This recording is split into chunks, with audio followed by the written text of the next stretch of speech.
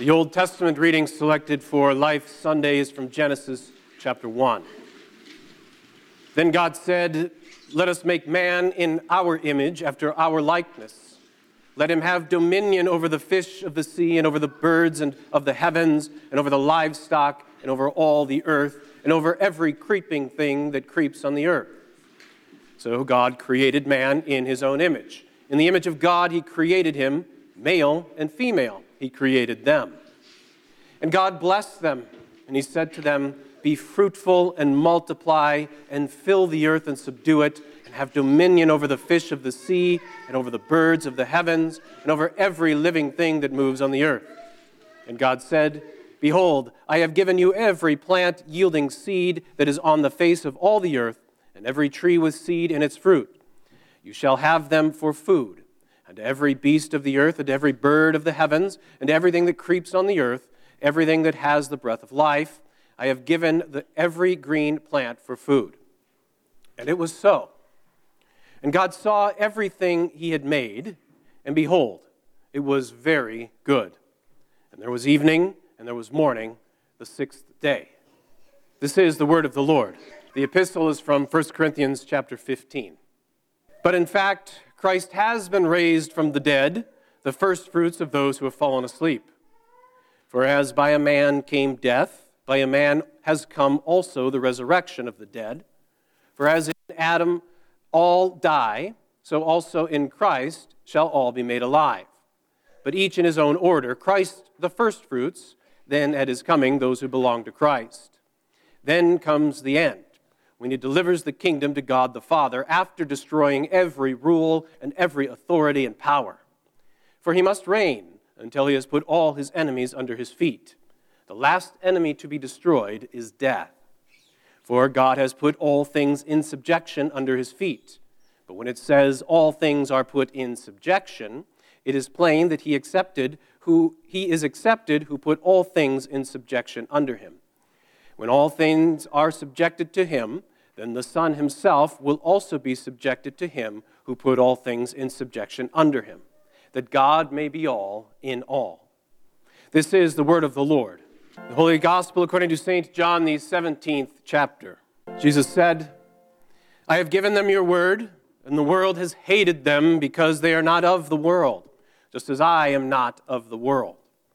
I do not ask that you take them out of the world, but that you keep them from the evil one. They are not of the world, just as I am not of the world. Sanctify them in the truth. Your word is truth. As you sent me into the world, so I have sent them into the world. And for their sake I consecrate myself, that they also may be sanctified in truth." This is the gospel of our Lord. Grace, mercy, and peace be unto you from God our Father and our Lord and Savior Jesus Christ. Amen. So as we celebrate Life Sunday this morning, we are reminded what our gospel reading says, what Christ our Lord says, that we are in the world but not of the world.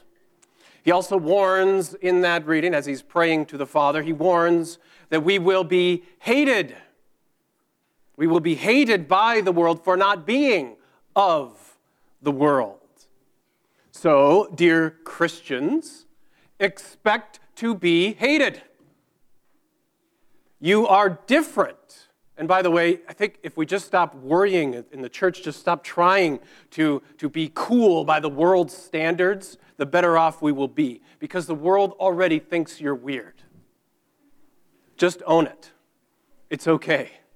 Because you are weird. You are different. You have been washed clean. You have been given new life. You have been set apart from the world of filth and death and decay. You're in the world, but not of the world. But do you know who is of the world? The devil and his minions are of the world. Christ himself calls the devil the ruler of this world. This is in John 12. And in 2 Corinthians chapter 4, the Apostle Paul calls the devil the god of this world, who binds the minds of the unbeliever to keep them from seeing the light of the gospel, the glory of Christ. And in Ephesians 2, Paul also talks about how the devil is now at work in the sons of disobedience. So he is working in and through evil people in this world. So yeah, the devil is real. Scripture calls him Satan, that is the accuser, the adversary. He is a tempter, we're told. He is a liar. He is a murderer. And he dazes and confuses people, even to the point of transforming himself to appear as an angel of light, trying to convince the whole world that his goals, his will, is actually good. But the truth is, the devil simply wants to destroy all that God says is good. Okay, so this makes sense, right? The devil hates God, right? Okay, we all agree. That means that the devil hates all that God says is good. And as we read in Genesis chapter 1, he especially hates creation and mankind especially. Because as we heard in Genesis 1, on the sixth day, God created all that there was, but human beings he created in his own likeness. Man is the crown, the apex, the pinnacle of God's creation. And so God, on that sixth day, he takes that step back. And what does he see? What does he say? He said, it's not just good, it is very good. So if the devil hates what God says is good, and God says this is very good, what do you suppose the devil thinks of mankind and his apex in creation? Very bad. God loves human beings, the devil hates us. God loves families. The devil wants to tear our families apart. God loves human sexuality, male and female. He created them, we read in Genesis 1. The devil wants to blur or queer those lines, as our today's activists advocate and say. The Lord unites man and woman together in marriage for our good, and the devil wants us to despise marriage as it's just a piece of paper. The Lord created husband and wife to be father and mother to their children. The devil says husband and husband or wife and wife is just as good, maybe even better. The Lord graciously gives us the gift of children. The devil wants us to think of them as a choice, to either be kept or thrown away, discarded as if nothing. And by the way, just ask the mother who's ever had a miscarriage, or ask the couple that is unable to conceive if pregnancy is a choice. They know. They know that it is a blessing and it is a precious gift from God, our Heavenly Father. Psalm 127, the Lord says, children are a heritage from the Lord, the fruit of the womb, a reward. Like arrows in the hand of a warrior are children of one's youth. Blessed is the man who fills his quiver with them. The devil whispers, there's no way God's going to provide for a quiver full of children. So just go ahead. They're going to be holding you back from your dreams, so go ahead and sacrifice them to the altar of our idols today. Convenience, your education or your career, more money, more leisure, or just your own personal happiness. But let me ask you this. Will any of those things matter in heaven? Are they eternal? Not one bit. Will your baptized, believing children be with you in heaven? Are they eternal? There's hardly a better blessing than being surrounded by your children, your grandchildren, great-grandchildren, all the way down the line as you rejoice in the Lord in heaven. Can't think of much better. God says life is a gift, so the devil wants to destroy it. At the beginning or the end of life, he doesn't care. It doesn't matter to him, for he is a murderer from the beginning. So don't be fooled. Don't be fooled, dear children of God. James 4:7 says, resist the devil, and he will flee from you. Resist.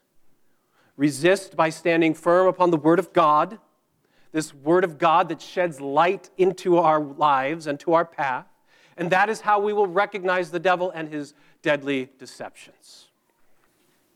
So thanks be to God, Roe versus Wade was overturned not too long ago. We can rejoice and give thanks to God, a step in the right direction.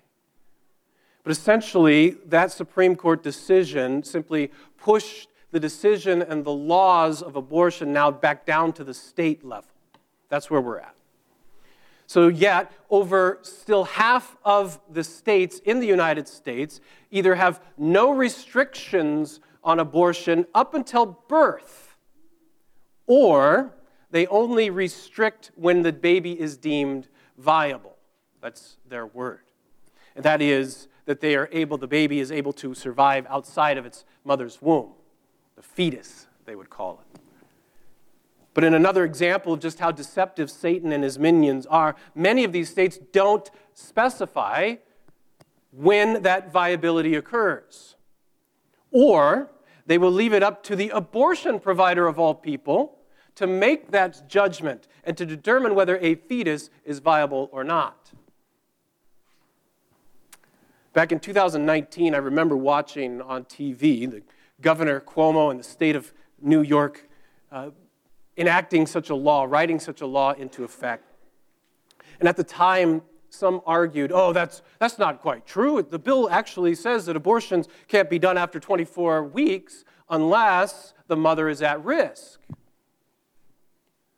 Sorry, more lies and deception by the sons of disobedience. The bill actually states that if the abortion is necessary to protect the patient's life, the mother's life, or health, and that's where they get you. Because precedent has shown that health of the mother can include anything. Physical health, emotional health, psychological health, familial health, and just simply the age of the woman. So the sad reality is that in New York and in half of the states of the United States, mothers are free to kill their unborn children up until birth, if they so choose, for any reason. All they need is a doctor's note from the abortionist. And in this world of filth and death and decay, the sons of disobedience, they applaud this as a good thing. Serving the devil's will, they call darkness light, and they call evil good. And as I watched, as the applause ascended from the New York State Senate floor when this horrific bill was signed, I knew that Satan was right there along with them, applauding every step of the way. For this is his will. So if I haven't been clear enough, let me be crystal clear. Abortion is of the devil. It is a lie. It is evil. It is satanic. And it must be preached against by all Christian pastors. It must be stood up against by all true Christian believers. As you know, Jeremiah 1 famously says, it is the Lord who forms in the womb. The Lord formed Jeremiah, lovingly formed Jeremiah, knit him together. The Lord has formed you. He has formed me, and he has formed my beautiful, precious children in the womb. And he lovingly formed each and every one of those 63 million plus babies that were formed in their mother's womb who have now been murdered since 1973 in this country. Dear brothers and sisters in Christ, we do have a gracious God. We truly do. Our loving Father, He gives and He gives and He gives some more than we could ever comprehend, more than we could ever thank Him for. And He gives us the gift of life to cherish and to love and to enjoy, that you may have life abundantly. Christ has come. But for too long, we too have fallen for Satan's lie. The lie that we get to choose. The lie that we get to be in control over God's gracious choosing, over His gracious gifts. For far too long, we have elevated our own will over and above His will. We've been living of the world, not just simply in the world. And we demand, no, God, it is my choice. And that's really the heart of the matter.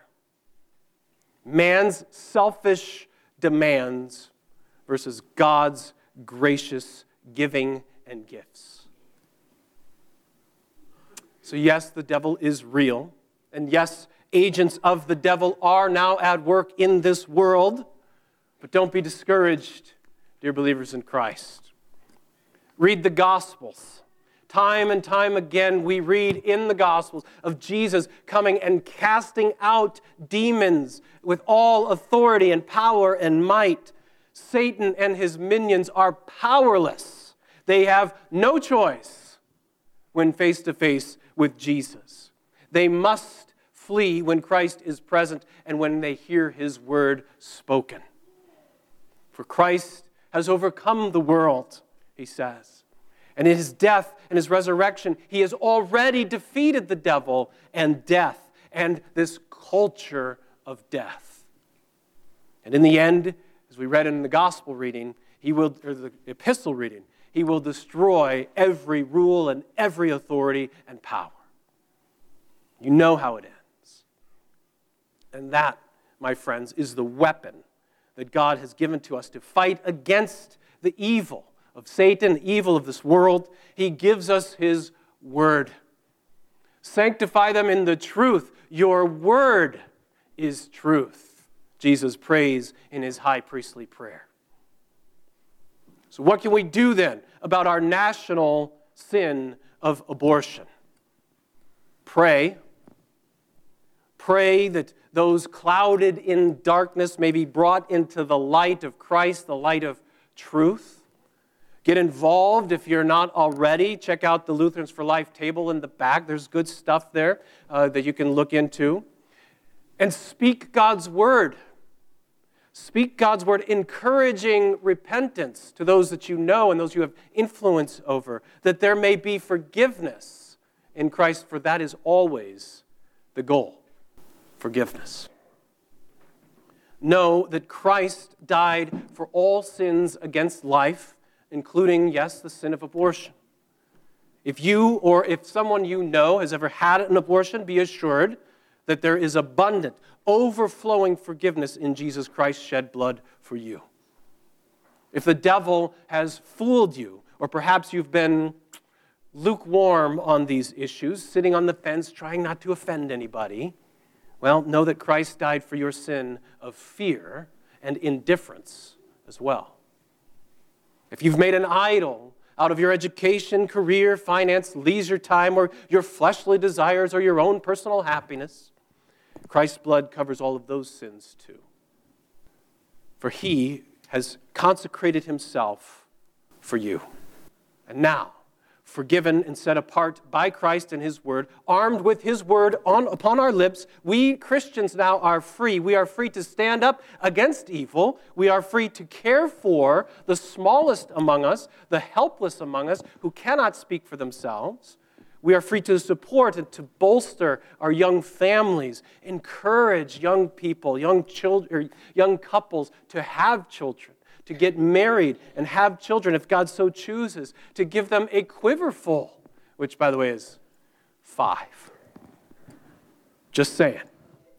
And bring those little ones to church, that they may be baptized, that they may be sanctified in the word of truth, God's word, and that they may be holy in Christ, united to Him. Dear believers in Christ, united to Christ, we are in the world, not of the world. So Satan and the world hate us. They think we're weird. So what? You are different. We're different because we are clean. We have been given new life, a new life of faith. We have been given a life of faith and love and good works. We are set apart from the world of filth and death and decay. In Christ, we are free to speak the truth, and we're free to stand up for what is right, to love and to cherish life at all stages, beginning to end, all stages. We care for people of all sizes. just as our Lord Jesus cares for us and for all people. Because a person is a person, no matter how small. In the name of Jesus, amen. Now may the peace of God that surpasses all understanding keep your hearts and your minds in Christ Jesus our Lord. Amen.